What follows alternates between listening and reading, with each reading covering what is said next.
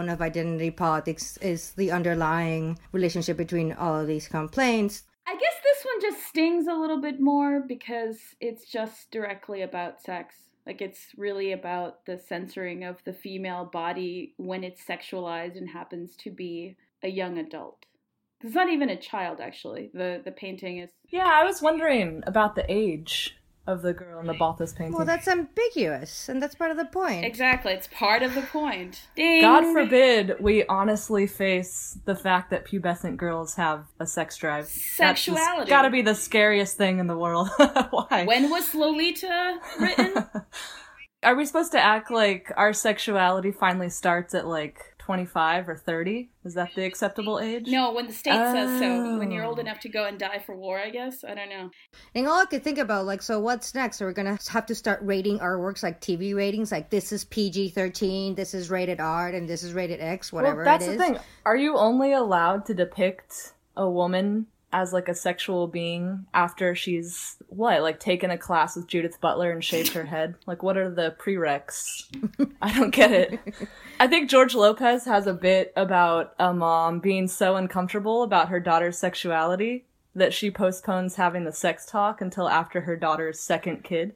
Pretty funny. I mean, come on. Yeah, people grew up on HBO. Yeah. It's like... porn. Exactly. Good times.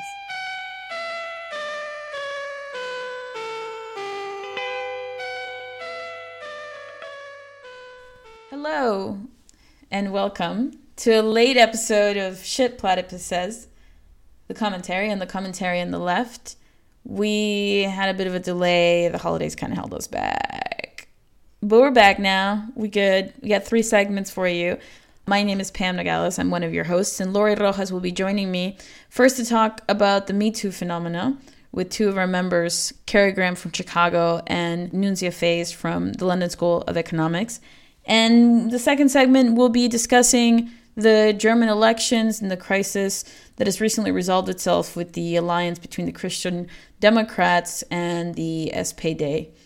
Stefan Hein recently did an interview with Sasha Stanicic from the Sozialistische Alternative, a Trotskyist organization here in Germany. So Stefan will be joining us to talk about the interview, as well as German politics today. Last but not least, we'll wrap up with a conversation with Chris Catrone, president of the Platypus Affiliated Society, and he'll be talking to us about the first year of the Trump presidency.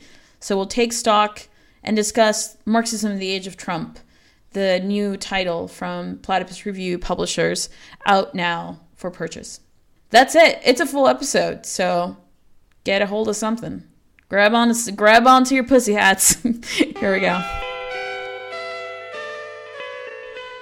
Discuss the Me Too phenomenon. I saw that there was a recent manifesto. It's not so recent. It was from the 10th of January.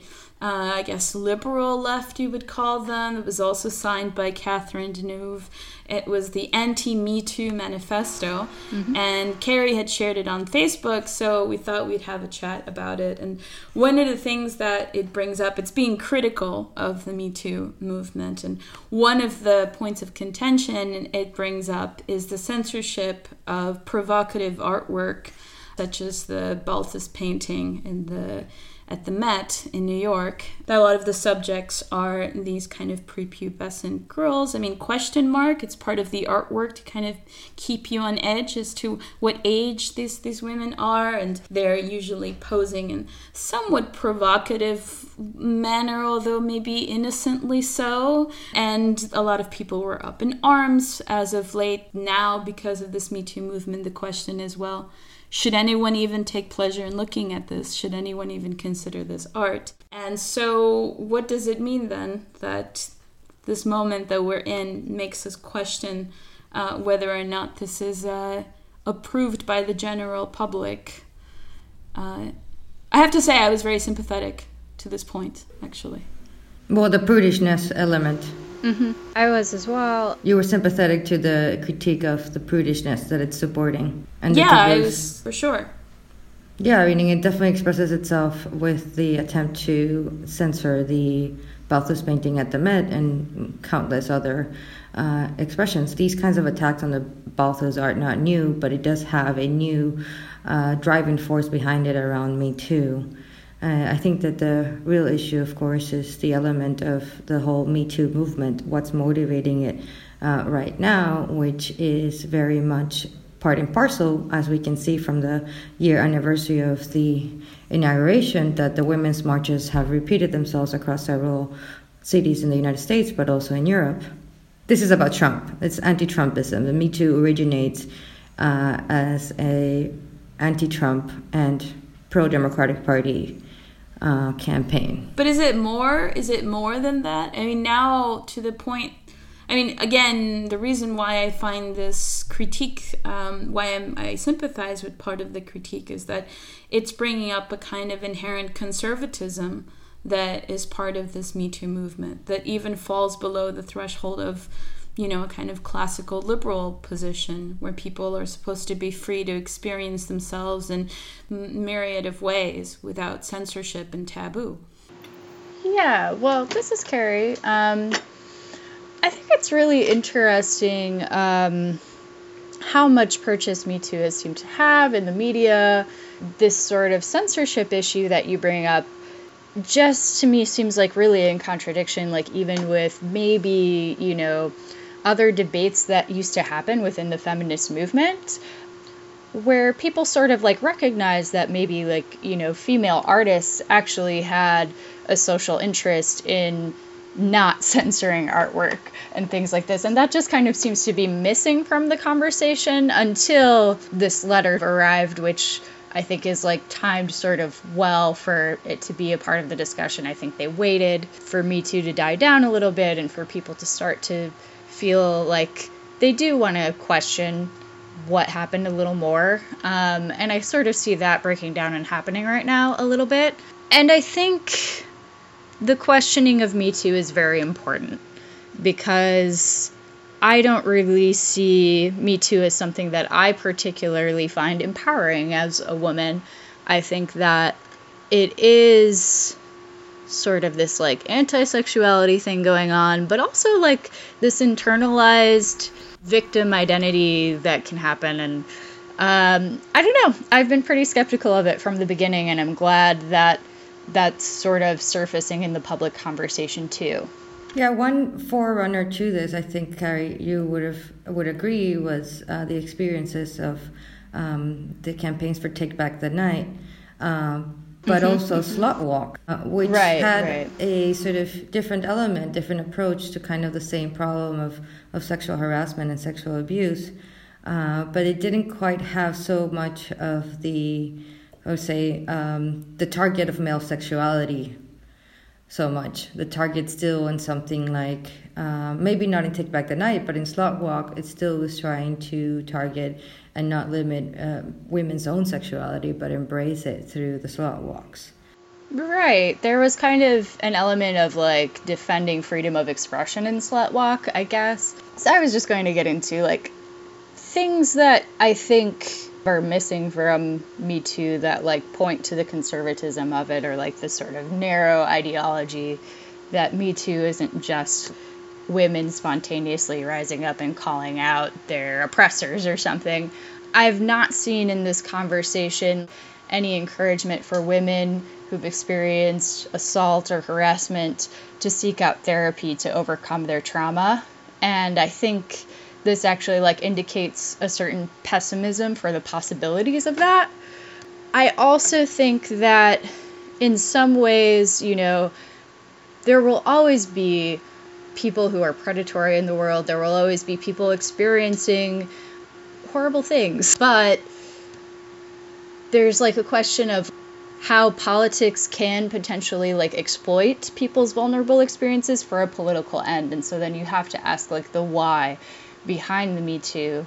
And it seems the people who are really behind it, Tarana Burke, I'm blanking on the New Agenda woman, who's another social media person that planned the Me Too hashtag at this time, they are not just random people, they're very successful within NGOs. They're leading women to come out for a particular end. And I think like that end is to like vote for Oprah or whoever is going to be running as Oprah ultimately. And I think it's very cynical. Yes, Amy Siskind, yes. The other element to me is like, why is this happening, right? And sort of what if, and perhaps more pointedly, why is this happening now?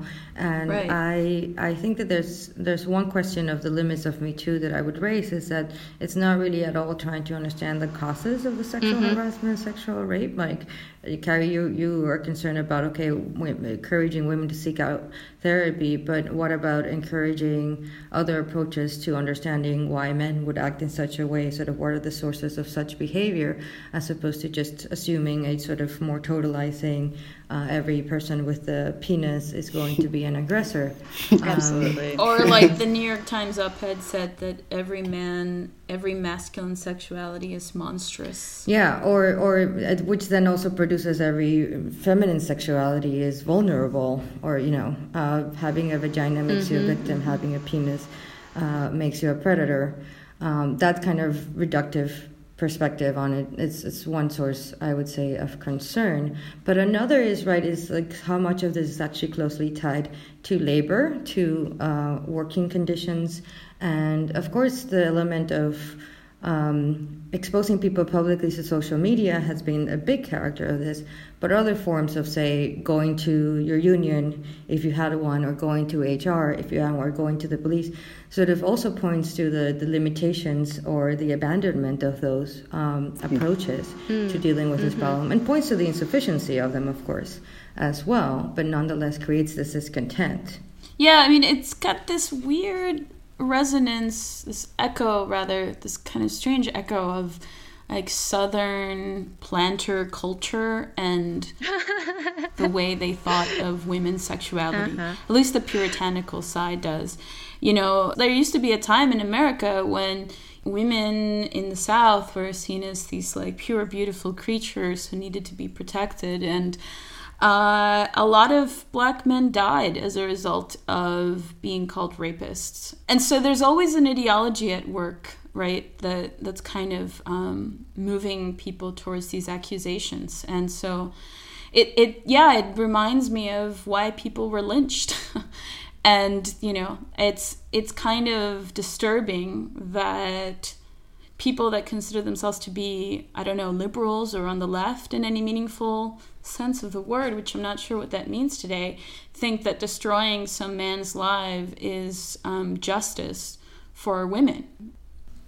And the interesting argument I've heard on justice for women is that I've even heard in arguments in bars in Berlin that maybe it's okay that a few men pay for the abuses that women have suffered for. Oh yeah, I just heard that in a couple of bars in New York. I just got back. Platypus hosted a Sex on the Left salon in a bar in New York in the Vol de Nuit, and someone there said the same thing, right? Like, well, look at history. Haven't women suffered? If even if the man is innocent, like, in the long scheme of things, isn't it justice anyway? And I think that gets to the point, like, sort of real crux of the issue, is that, like, are the socialists interested in some kind of cosmic justice, some sort of, like, moralization of sexuality? Like, what would socialists say about sexual liberation? Like, what would be the Marxist position on sexual emancipation? Well, Marx's point, like, I think he did speak to the socialist demand to abolish the family and the socialist demand to abolish the distinction between the sexes, which has been part of their demand since socialism was conceived with Babeuf's Conspiracy of the Equals. But Marx's point was that the family and the distinction between the sexes was actually being abolished by industrial production anyways, that men, women, and children are actually already equal in their value in generating surplus labor, but that the potential of this to generate new values and new social forms of humanity was not being realized in the industrial revolution and capitalism. So the socialist demand to abolish the family, right, Marx treated it as self-contradictory and symptomatic of capitalism, but necessary actually to being able to become conscious of that contradiction. what's interesting is like how have Marxists since then tried to take that up, especially like in critical theory. I'm reminded of Adorno, for instance. Adorno would be nice and timely right now. I mean, a lot of our conversations among members in Platypus has been about revisiting sexual taboos in the law today. And, right, the question of what sexuality becomes, the kind of contradictions that it faces, even within bourgeois culture, right? We're all bourgeois, right? Meaning we all live in bourgeois society. And the difficulty in articulating what liberation looks like. Adorno has this phrase about how, in his society, in his moment, everyone aims to have a healthy sex life. And that this is the goal, right? And this is what it means to be like a good bourgeois person. And one could say that today what it means to have a healthy sex life is to read, what's the name of the book? 100 Shades of Grey? 50 Shades of Grey. 50. Sorry, there's not 100. There's just 50. 50 That's Shades a sequel. of Grey, right? You can write that one, Pam. No, but the point, of course, at least I never read the books, but I confess watching 50 Shades of Grey. But meaning, what term that Adorno would use that applies to 50 Shades of Grey and Me Too is the desexualization of sexuality, right? Where we're dealing with is a sexual morality that's actually now having to, if there were any sort of freedoms advanced or openness towards sexuality that had been opened up since the 60s, which, by the way, was the flip side, was the form of discontent that demanded more sexuality. Now it's a form of discontent that sort of wants to constrain it, to perhaps prohibit it.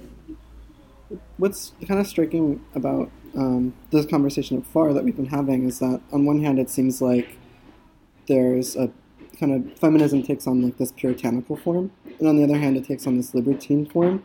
So on one hand it seems like you have like Dworkin saying like all sex is assault, and on the other hand it seems like there's libertinism encouraged. What's interesting though is we're talking about how maybe it's Me Too is facilitating people's ambivalence towards therapy or ambivalence towards getting better. But I think it's also facilitating people's ambivalence towards sexuality in general. It's facilitating people's ability to imagine possible about their experiences with beauty, love, and compassion. It's not. I don't think it's a necessarily new thing, though. I think this goes back to maybe the 19th and early 20th century, to what Wilhelm Reich called like a general lack of imagination or a fear of freedom. But I don't know if it's something new, but it is. I think you're right to pinpoint it as relating to, a protest against Trump. Mm-hmm. But, okay, so I also confess not have seen the movie, I've not read the book, but I got into this argument at the Platypus Salon about how, 50 Shades of Grey is kind of lame because it turns what's interesting about S&M and bondage culture into, whatever, boring, taboo relations, la la la. And then someone at the salon was like, but Pam, you realize that, what's hot about this movie or this book is that the woman in the subject, the main character, does not want to sign the contract. She does not want to just be another one of the Dom's subjects that signs the contract of consent. She wants it to be something more. She wants a relationship. She wants something more. Well, let's not lame it down to really, whatever that might mean, right? More, whatever more means. But, okay, so the culture industry, for Adorno is something that undermines its own potential, right? But it taps into desire, and yet it doesn't satisfy it. But there is that desire. I thought it was interesting that the film did appeal to this kind of naughty potential in people, that they actually don't just want the consensual sexual relationship. That some part of them does think that that's just kind of lame. But, I don't know. Again, I haven't seen the movie, so I can only speculate, and maybe I'm given it too much No, but credit. It's definitely a product of culture that was a massive phenomenon. There's perhaps something salvageable there. Sure. It sort of follows out of the Twilight series, I think, which had, a very similar kind of fun Mormon sexual fantasy going on, I guess. I never read or saw 50 Shades of Grey. I've stumbled upon the Twilight movies a few times, and they are a little bit of a guilty pleasure for me. But Yeah, I mean, so like one thing that I think is notable, at least like in my own social media sphere, just from my observations, Me Too resonated with like a certain like urban liberal population, and then like anyone who was like one step removed from that, like I'm literally talking even like Chicago versus like 30 minutes outside of Chicago's suburbs, I did not see Me Too really being picked up by those people, and I'm sure it is by some, but I think it's sort of trying to capture a mainstream sentiment, but I don't think it's quite doing that as much as it hopes to. So that's my optimistic note for Me Too. Yeah, I was going to say that's fairly optimistic. Let's hope that socialism captures the It definitely imagination. captures upper class and upper middle class women more than... But those people have been out of touch for a while. Remember, Hillary was supposed to win. Well, remember Bill Clinton also had a sexual allegation go through trial during his presidency. So. And the reaction to that was kind of the opposite of Me Too, but that's a whole other tangent. Yeah. Or like the second debate between Hillary and Trump, where Trump brought the accusers into like the front row of the debate. Yeah, that was excellent. It was like hypocrisy much? Hello. Hello. Yeah. Next time in the next debate, they should show up and they should all wear pink hats. Pussy hat. Right. Yeah. No, but okay, so we have this conversation is going to continue in a public conference that we're organizing in London. Nunzia, maybe you want to talk a little bit about the Euro conference. That's right. So February 16th to the 18th, we have the 4th European Conference in London this year. And on Saturday, in the afternoon, we'll be having a workshop discussion titled Marxism and Feminism. And speaking on that, so far, we've confirmed Laurie Penny, Judith Shapiro, and Lindsay German. So if you're interested in continuing this conversation, I'm sure Me Too will come up. And if not Me Too, then at least the Women's March or, hopefully socialism, too. Hopefully socialism and Marxism will come up. Certainly. Laurie and I will be there, too. So, if you're in London, come to Goldsmiths. Yeah, come talk to us about this stuff. Thank you, guys. Thank you, Carrie and Nunzia. Thank you. Thanks for having us. Thank you. Bye, guys. Bye, guys. Bye.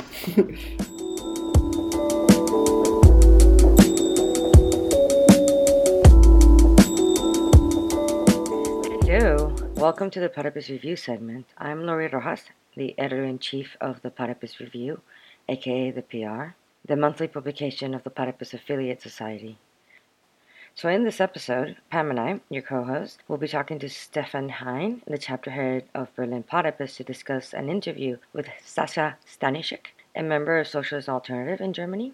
The interview was first published in the German PR last September, but then we published it in English for December 2017 issue number 102. Give it a read. Hope you enjoy it.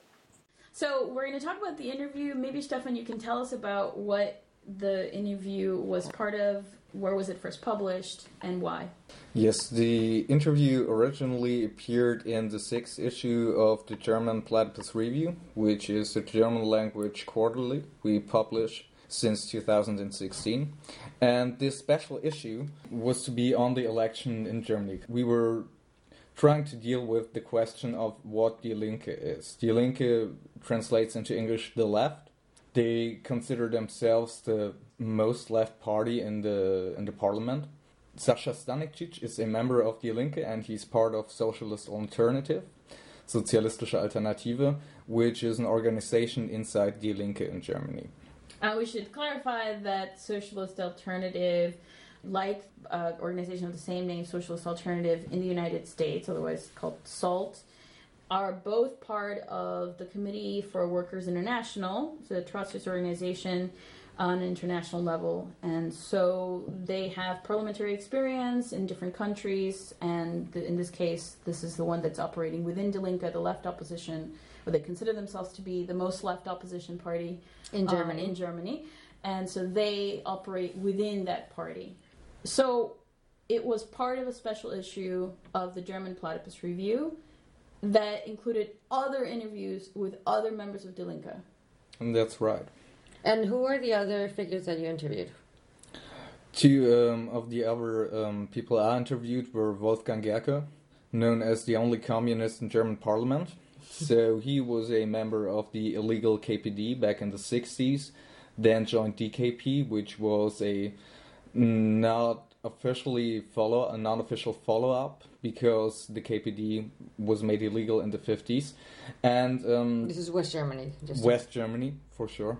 And after the fall of the Soviet Union and the GDR, he with several other people joined the PDS, which was the follow-up party of the SED, Party for Democratic Socialism, PDS, while the SED was the former government party of the GDR. Did you catch all of that? Yeah, that's a mouthful. But yeah, so the Party of Democratic Socialism was the party that was active between 1989 and 2007, which is the precursor, if I understand correctly, to Die Linke. So Die Linke is a merger of the Party of the Democratic Socialism, the PDS, and the Electoral Alternative for Labor and Social Justice. Yeah, this is the party that was supposedly put together in the 90s. Yeah, that's right. They considered themselves to be a labor platform, smaller labor party. A lot of people who left the SPD out of frustration in the 90s, and this was the original party which the SAV, the German Socialist Alternative, entered into. Ah, okay. So they were supporting this party even before its merger with the PDS inside Die Linke. Okay. So we have, 6-7 months have passed since the September German elections? 4, no? 4. Yeah, 4 months. Basically, they have not figured out the new government system because they haven't been able to organize a coalition. The quote-unquote Jamaica coalition fell apart. December was it? Maybe November. And now we have an attempt to merge the GroKo. It's the colloquialism, I guess, of the current new coalition. Yeah. To bring the SPD into the government with Angela Merkel's party. But as of the CDU. Of our conversation right now, that hasn't been determined. Well, it's determined that they have voted yes on beginning the conversation of the coalitions with the CDU, which most liberal papers have taken as this coalition is happening. It would be very rare or very under very strange circumstances that they would at this point now pull out. And the party's just figuring out its internal premises to which it might form a coalition. So the SPD has decided that they will enter into talks for a coalition with the CDU. And what's interesting is that after the last elections, Die Linke turned out to be the strongest opposition party, while right now, even though they gained some voters and absolute numbers, they are the second weakest party in the whole of the parliament. Right, so that's something where Die Linke changed its position too. And the third person I interviewed for the last issue, for the German issue number 6, was Dietmar Bartsch, who was the opposition leader in German parliament. So say his name again. Dietmar Bartsch. He was a former member out of the PDS wing, which joined to Die Linke. One of the interesting things that this will also raise, and apparently some of the arguments within the SPD of not joining the coalition, is in fact because it's going to make the AfD, the Alternative for Deutschland, the right-wing party that has made a lot of people scared in Germany, actually the largest opposition party, and it will give them considerable amount of money. They will be the opposition party, and they are now confirmed they're going to be the head of the, what is it called, the budget ministry? Yes. And so this is a significant position. Yeah, which is why I wouldn't be totally certain that the SPD is going to do the merger, meaning it's still to be debated. Of course, it will likely go through. But there's this question, do we want to have... Well, that's what The Economist said. Yeah, we were talking about this the other day, that The Economist, said, one of the reasons why the SPD might not want to enter a coalition with the CDU for, the purposes of fighting the right, and it's kind of principled liberalism that they consider themselves to be part of, is that they would open the door for the AfD to be the opposition party. And so I guess the question that I had for people that are in Germany is whether or not people here consider it a crisis of German politics.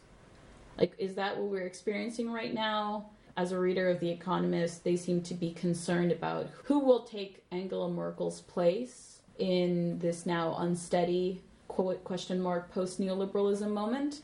Or is now everything okay? Is this a crisis? Well, I guess things are never really okay. But Sure, that's true. At our given situation, at least I see, to my mind, some manifestations of a crisis. I mean, somehow crisis is interpreted as some downfall of civilization or whatever, but what it means is a problematic transition, a transformation. And we can see now the first beginnings of several transformations. And this is something what I tried to shed light on with how Die Linke's position has changed. Even though they gained voters, they're much less important in parliament. And they are not considered the opposition anymore. The opposition against the bad situation, but more people in Germany consider the right-wing party an opposition to this, to the status quo. And this is something which we wanted to talk with Die Linke about in this issue. We wanted to talk about what is the history, how do you consider the history of your party? Where do you think you're standing now? What are the options? What are you considering your missions and your means to reach goals? And how do goals inside the party differ? That's why we interviewed different people for the issue. We also got someone from the more labor union-oriented part of the party, Wolfgang Dreibus, which was interviewed by our German member, Frankfurt chapter member Daniel Schulz. There are very different positions also inside Die Linke, and there is a huge conflict inside the party going on between two different wings who are different circles inside the party, personal connections, but also different answers concerning the refugee crisis in Europe and if we should consider it a crisis. So you see in Die Linke also transformations which are problematic and I think which seem to be a stalemate. And well, we should come back to this interview because in a way of making sense of Die Linke through the socialist alternative, at one point you ask, I'm just going to read this bit, Die Linke sees itself as the anti-neoliberal party, and at the same time it is shaped by the crisis of neoliberalism. At the policy level, this crisis has brought Syriza into government and Bernie Sanders and Jeremy Corbyn into key positions of their parties. So if the socialist alternative considers Die Linke to be insufficient as like their critique of capitalism and even insufficient their critique of neoliberalism, like, what do they think that they are doing by being part of Die Linke? I think an important part of the answer is what Stanisic himself says inside the interview, where he speaks about a dual task which they have to do. On the one hand, socialist alternative, SAV, is considered the core or the seed of a party, a political party, in the vein of Lenin and Trotsky. And on the other hand, he says that the labor movement basically needs to be rebuilt. And even though he's not totally specific on it, I think what he's saying is that this is neither simply economic nor simply political. So you can't just go into the labor unions, but you also need to be in the biggest party which claims to be the party of the workers. Or can be the project for this, while the SPD was crumbling since a long time, but really in the 90s it became a transformation of what the SPD stood for. They became a center party and not a workers' party anymore. A center party. And this is the latest transformation, big transformation, I think, in German politics, which are also important for the left, which Die Linke tried to give an answer to. And Stanisic said that a left unity project needs to be the basis not for a Marxist party maybe, but for building up a solid workers' movement. Yeah, and I think there in that particular section of the interview where he begins with the transitional program as a question, and he quotes Trotsky. He says, the historical crisis of humanity is due to the crisis of revolutionary leadership, which is a very famous Trotsky quote. But of course what he's raising in there is to basically say, but our moment is very different, which I appreciate for one. And the other point that he sort of tries to focus on, right, is recognition, at least I would say, of a certain amount of deep weakness and, yeah, the need to rebuild a labor party in its breath, to build labor in its breath. For him, really does point at least to a recognition of regression. the answer, what is to be done, is left a little unspecified, but that recognition, I think, is in the interview is important. He has a proposition, right? And this is what I wanted to talk about. So he has a proposition. He says, like you mentioned, comparing himself somewhat, right, to sort of a political imagination of Lenin, but then brings in Luxemburg at one point in the interview. I think it's because he brings up Luxemburg to talk about her opposition to the entry into office by the French socialist Mitterrand. And he says that, I'm reading from the interview, there she stated that assuming governmental responsibility, even through a single ministerial post, means assuming responsibility for all government policy, and thus for the maintenance and management of capitalist grievances. Mm-hmm. So the idea then is that you don't participate in a capitalist government. You don't become like the manager of capital. I guess in some regard, the marginalization of Die Linke, right, is what allows them to keep their hands clean, or just to be principled. It allows them to be principled because Die Linke is not really a manager of capital in the German state. Only in the federal states, which was critiqued openly by the German Socialist Alternative. Explain that, please. Die Linke participated, for example, in the Berlin federal government, right. So Berlin's a federal state in Germany. There they made cuts in the social sector and partook in neoliberal reforms, which are reshaping the city, and this is a point of argument for different groups, even for different Trotskyist groups inside Die Linke. Should we critique this popular Right, I think movement? that the culture minister of Berlin is a Die Linke member. It's from the party. Right. This is why the issue of the dictatorship of the proletariat, right, would need to come back into the conversation. And you guys asked him several times in the interview, right? Like, so what of the dictatorship of the proletariat? Why not the dictatorship of the proletariat? He doesn't really address the issue. He doesn't really address the issue. You know, he basically says we have to call it something else now.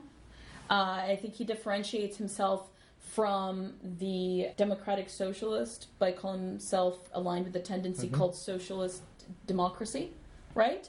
And then towards the end he says, or perhaps not towards the end, but at some point in the interview he says, well, we would be for councils, we will be for workers' councils, bringing up Russia. And yet, I mean, isn't that problem of being the manager of capital in the state like precisely what the dictatorship of the proletariat was meant to bring to a head, right? A confrontation with the managers of capital within the state. But that's in a revolutionary process.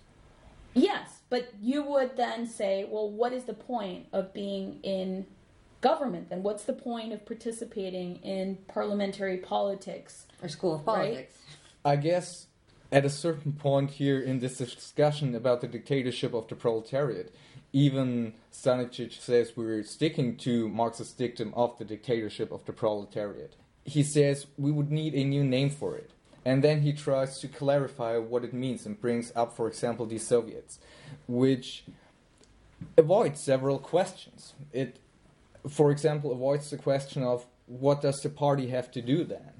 And also, a workers-managed state would be necessary for the dictatorship of the proletariat, but it would not be sufficient, because the state also needed to vanish away. It needed to be abolished after revolution. And there he, for example, speaks about the end of the class rule of the bourgeoisie. But for me, an important part of the dictatorship of the proletariat is the condition of Bonapartism, that the state is over society.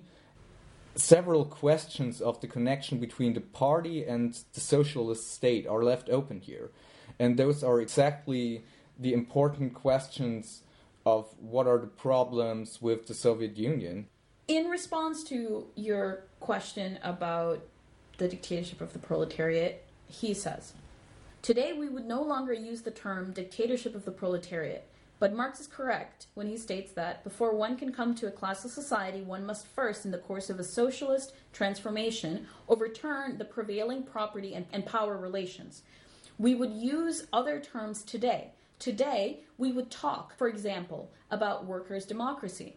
That is, about the need for the working class to achieve a state and a society in which it can exercise democratic control and administration. Of course, such a circumstance would not yet be a classless society, as it is intended by socialists as a goal. The classless society cannot be introduced by fiat, but will be the product of a continuing historical development. And then he mentions the early days of the Russian Revolution, and he ends with, again, reminding us, of course, the ballast of capitalist society cannot be left behind overnight. But Laurie said in passing just briefly, the school of politics, right? Okay, so if the bourgeois politics of today are the school of politics for socialists, right, which I think you're right to sort of say. Oh, it's not me, it's Luxembourg and Second International, but... Right, to remind us that the school of politics for the socialists are dealing with the bourgeoisie, right, and facing the bourgeoisie. But we have to remember that Luxembourg's formulation is face-to-face, chin-to-chin, right? That the idea is that you clearly confront the capitalists and that you learn something about the confrontation, that you learn the necessity for the dictatorship of the proletariat and for socialism out of the confrontation with the capitalists. I'm not even raising a critique of this organization, but I think that the fact that this is this kind of muddiness to the answer makes me wonder about their strategy. If that is what's happening, if those are the lessons that they're learning within their work through Delinka. I would just say this stuff is extremely muddy, and like on the other side, it's actually rare when we have an organization that can put their practice in contemporary bourgeois politics in whatever form it takes and articulate that relationship to the dictatorship of the proletariat, which of course he kind of sidesteps to talk about revolution and leaves it more vague. Nonetheless, right, I actually think that is not very often that you can engage a leftist on these terms today. And I don't think that, many quote-unquote socialist parties that are out there would work through that process with you. Yeah. Our expectations today are perhaps low, for good reason, but the idea that somebody that engages in politics today would say, I understand what the dictatorship of the proletariat means and I have something to say about it, makes us feel like we're having a conversation, which, I take to be, that's not me being facetious, that's of course the correct point to take, but, well, I guess we have to wrap our conversation up. And we'll look forward to what happens here in Germany and hopefully speak to our German members again soon. Hello, welcome back. We're going to talk to Chris Cutrone, the president of the Platypus Affiliated Society, on the first year of Trump. So the Trump presidency has just turned 1 year old, and we'll take stock with Chris. We're also promoting the book Marxism in the Age of Trump, which takes its name after a platypus panel that we did for our international convention last year. Published pieces include Chris's articles as well as commentary by Boris Kargalitsky, Catherine Liu, Greg Lucero, John Milios, Leonie Ettinger, who's a member of Platypus, as well as others. So that should be out and ready, published by Platypus Publishing. It's available on Amazon. Hi, Chris. Hello. Hey. So we started talking about the ways that the left has been complaining that really nothing has changed with this year of Trump, that there was an expectation that the American political establishment was going to be overturned, or that a shift was going to be palpable in American politics, and that hasn't really been the case. I guess I would say that the left might be disappointed that not much has changed. They might be also relieved that not much has changed, but they might be confused about whether they're disappointed or relieved. If you recall, people were expecting fascism, expecting concentration camps, and, to which my response would be, well, there won't be any concentration camps, or there already are concentration camps. What are you talking about? Meaning there are, detention centers, deportations of immigrants going on, for the last 8 years under Obama. So the concentration camps are already open, or they're never going to happen. depending on how you look at it. The same goes for the wall. Exactly. There's already a wall. There's going to be a wall, or there's not going to be a wall, right? So this is the world that we live in now, the world of fake news, where everything is just spin. Mm-hmm. Right, and so the left is unfortunately caught up in that. The left, the degree to which we're talking about the left as separate from the Democratic Party, to any extent whatsoever. Yeah, which is kind of hard to say now to what degree the left is separate from the Democratic Party. It is, but I think that there are still some people out there who are soft on Trump. Meaning there are people who are, getting on the bandwagon of anti-Trumpism for sure, but are not quite as strident. So I think one would have to distinguish between Democrats, liberals, radical liberals, and the more hardcore left. I think that the anti-imperialist left, for example, has been generally soft on Trump, whether that's Chomsky, Zizek, the ISO. They'll denounce Trump, but they're not going to be hysteric the way others are. And that's because they actually are not sure of what to expect, and they would have seen Hillary as more of a threat of U.S. interventionism, etc. So when your article "Why Not Trump" came out, you were characterizing Trump as being post-neoliberal, not anti-neoliberal. Mm-hmm. Would you maybe tell us how we can assess this within the 1-year anniversary of his presidency? Is that visible now? Right. So again, looking at the mainstream commentary, either nothing has changed or actually a great deal has changed. So there has been, mainstream political commentary on how Trump is changing things, changing the Republican Party, changing rhetoric, also changing, packing the courts with conservative appointees. And in fact, that the changes are, despite all of the furor around what he says, that the changes are going kind of unnoticed. His tearing up of a lot of government regulation, of loosening up for businesses to be able to carry on more unimpeded by government regulation. That actually a lot is changing. It's just below the surface, and it's not quite the same thing as all the public controversies that the Trump administration gets mired in. So what would you say are some of the more meaningful changes? I think that the Republican Party is where you have to look at what's changing, meaning you have a bunch of senators and Congress people who are retiring. I guess the big example is Jeff Flake, protesting against Trump, basically saying, look, we don't want to work with this guy, so we're going to step off. And a lot of the controversies with respect to passing legislation, whether it was repealing Obamacare or now with the immigration discussion, you see some Republicans are happy with what Trump is doing with respect to taxes, but there are actually others who are not happy with what he's doing with respect to the other policies. Both those who think he's too right-wing and those who think he's not right-wing enough.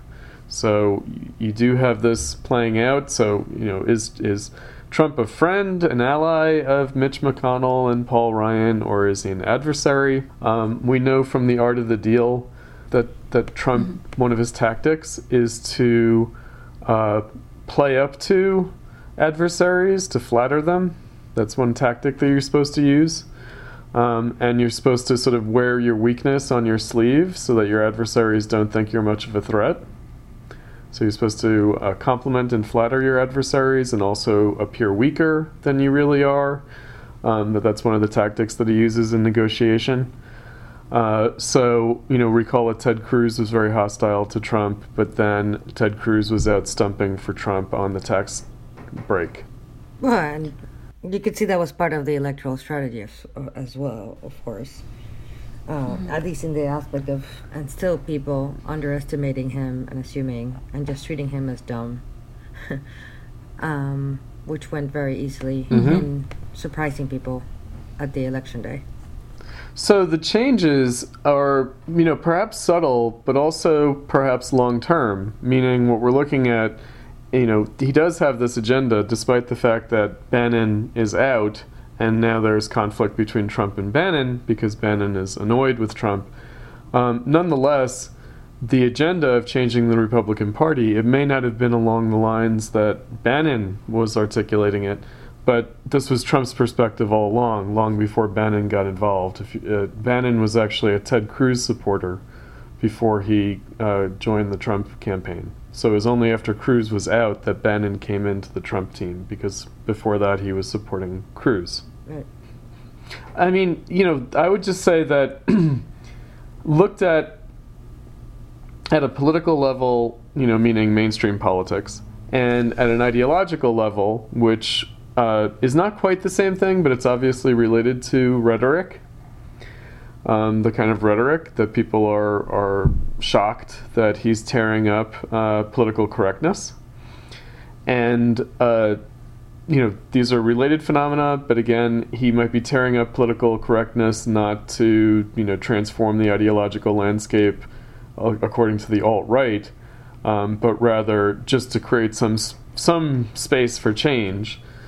Looking at it at that level, of course, that's very indirect, and it's also very unclear where it goes, right? So that's why people just throw all these labels at him, like, is he a nationalist? Is he a white nationalist?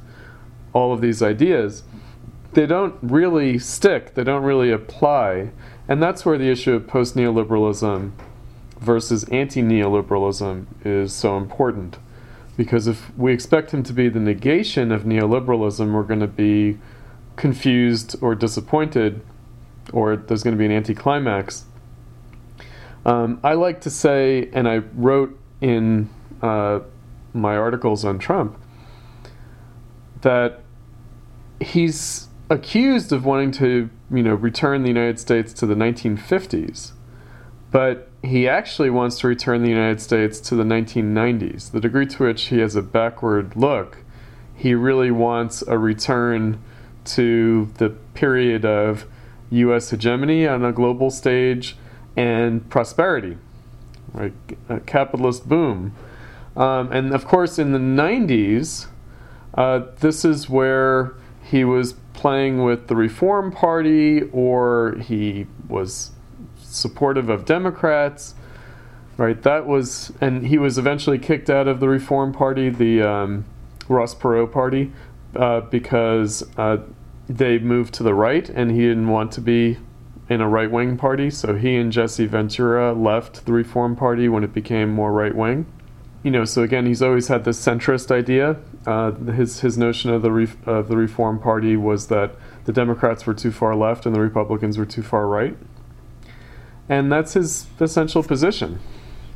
So this then brings up the question of misrecognition on the left of what Trump is versus what one can understand him as being. And you brought up the long-term changes that might come about, and that we have to maybe take a careful look at the transformation of the Republican Party. And maybe I'll use this as a segue. There was a article in Counterpunch by Boris Kagarlitsky, who's also in the collection of Marxism in the Age of Trump, an article titled "Trump and the Contradictions of Capitalism," in which he's expressing this kind of nothing's happened, nothing's changed, and when it comes to the Republican Party coup did not take place, and he says, quote, "There will be no return to the times of Abraham Lincoln."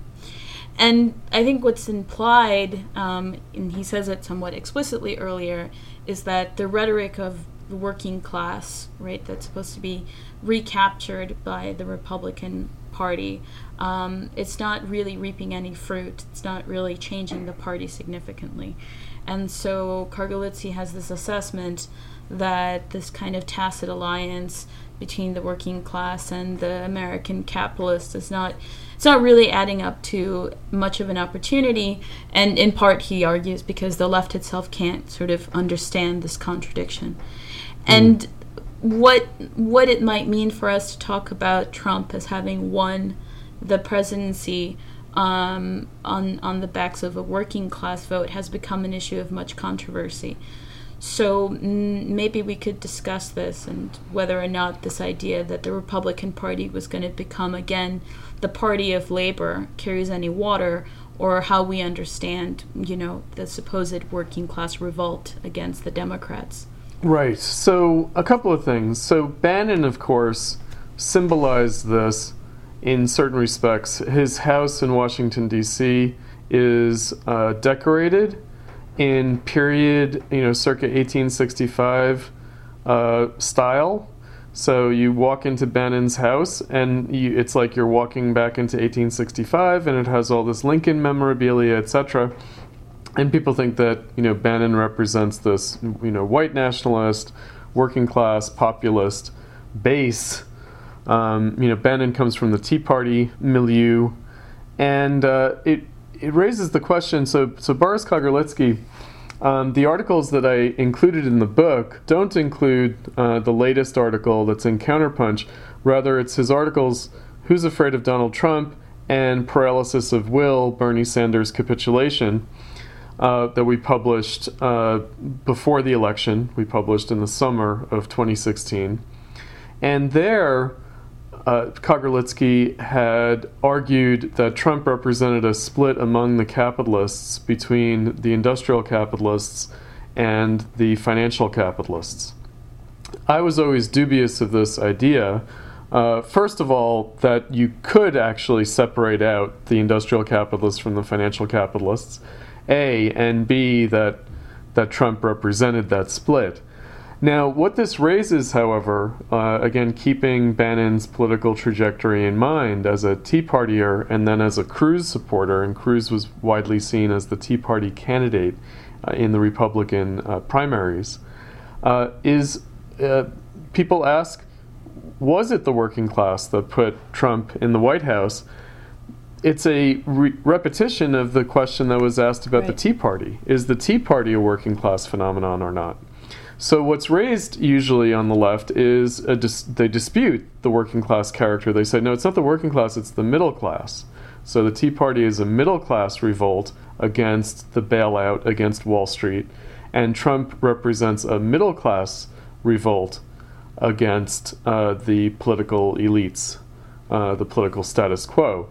And that difference between seeing it as working class and seeing it as middle class, to say that the middle class is the core of the Tea Party revolt or of the Trump insurgency, is to help to characterize it as right-wing, as conservative.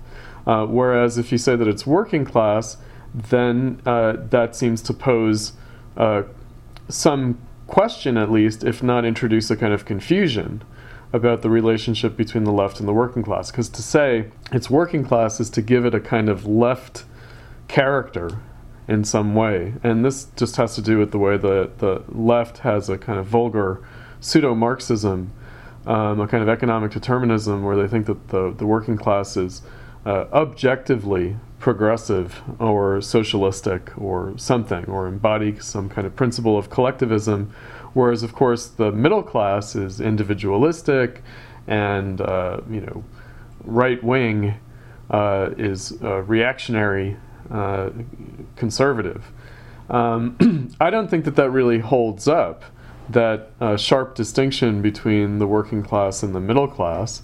It seems to be a moral category rather than even a sociological or socioeconomic category. It certainly has nothing to do with the way Marxists historically talked about class. Right? What it's become now is a kind of, if you have money, then you're more morally suspect, and the poorer you are, the purer you are in some way. The more excluded you are from the capitalist system, and therefore the more reliable you are. Right. But of course we know that that's complicated by race and gender and sexuality. So if you're like a dirt poor white person, you could still be a fascist by virtue of being white. The rationale follows: the more oppressed you are, the more radical you are. That's right. And so, generally speaking, Boris Kagarlitsky, his perspective, he's suspicious of the left's hostility to the working class, because there is a hostility to the working class. And where does that come from? it comes from the fact that the left is middle class. Right. And so, one of the things that he said to me at our European conference last year in February of 2017 in Vienna, yes, is he said the left is just neoliberal, meaning the left, not just the Democrats. The left is neoliberal, and what he meant by that was it's middle class. Like, this is the way he understands the relationship between sociology, socioeconomics, and ideology. That, of course, the left pretends to be socialistic, working class, but they're not. They're really middle class and neoliberal. There's some truth to that, I suppose. You get variations of that argument in any version of the critique of the professional managerial class, whether by Catherine Liu or Adolf Reed.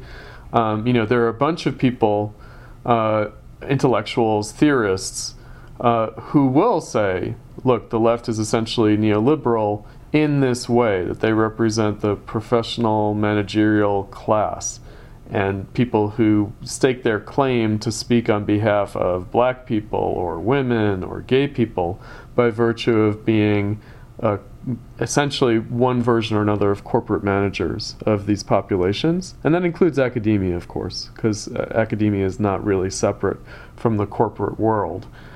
So you have sort of professional managerial class people in training in academia, right, who then join that class in the corporate world when they graduate.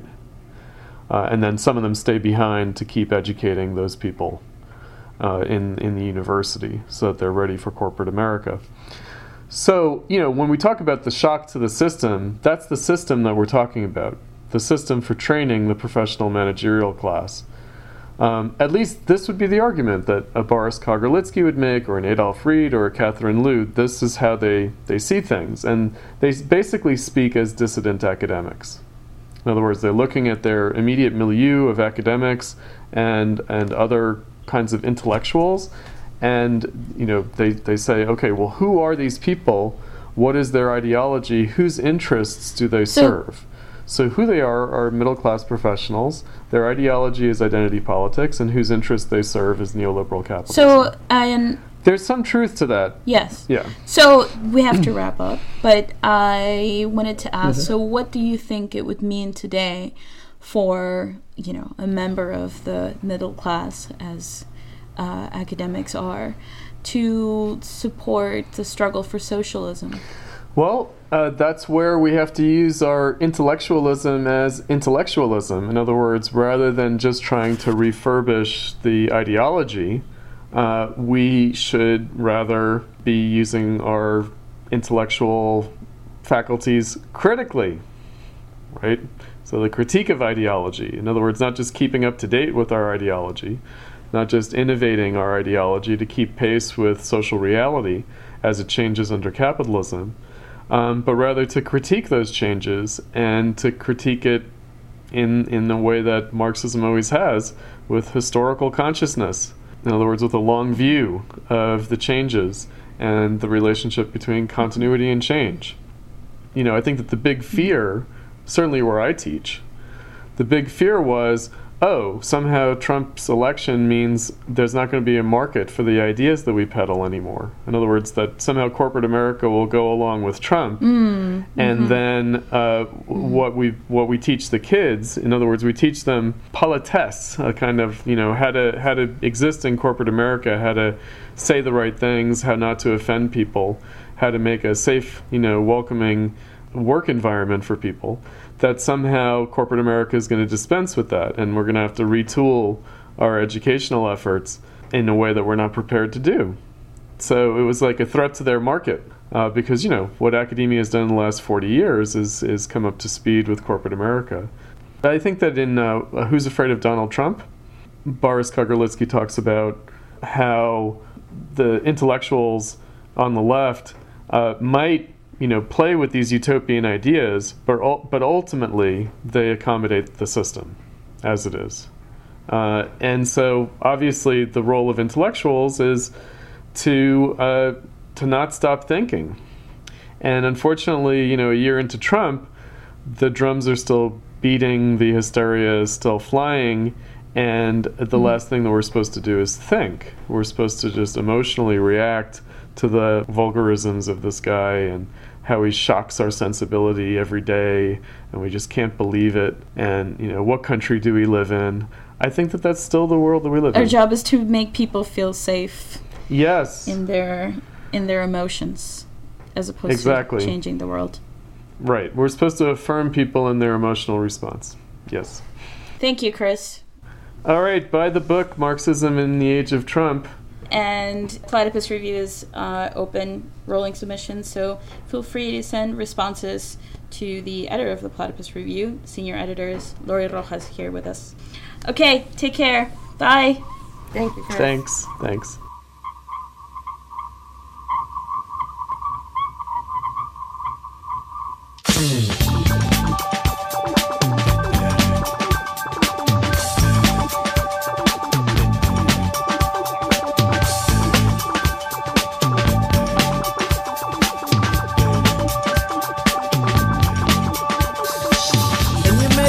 Living in a shotgun shack, and you may find yourself in another part of the world, and you may find yourself behind the wheel of a large automobile, and you may find yourself in a beautiful house with a beautiful wife, and you may say to yourself, well, how did I get here?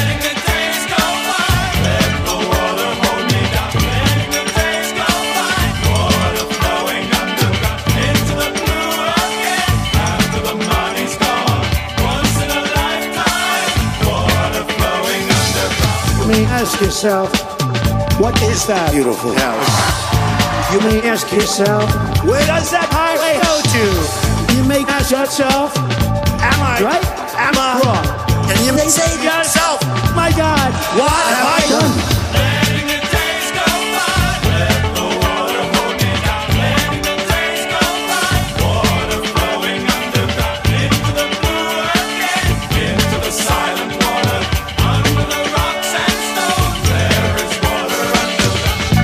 Same as it ever was. Same as it ever was. Same as it ever was. Same as it ever was. Same as it ever was. Same as it ever was. Same as it ever was. Same as it ever was.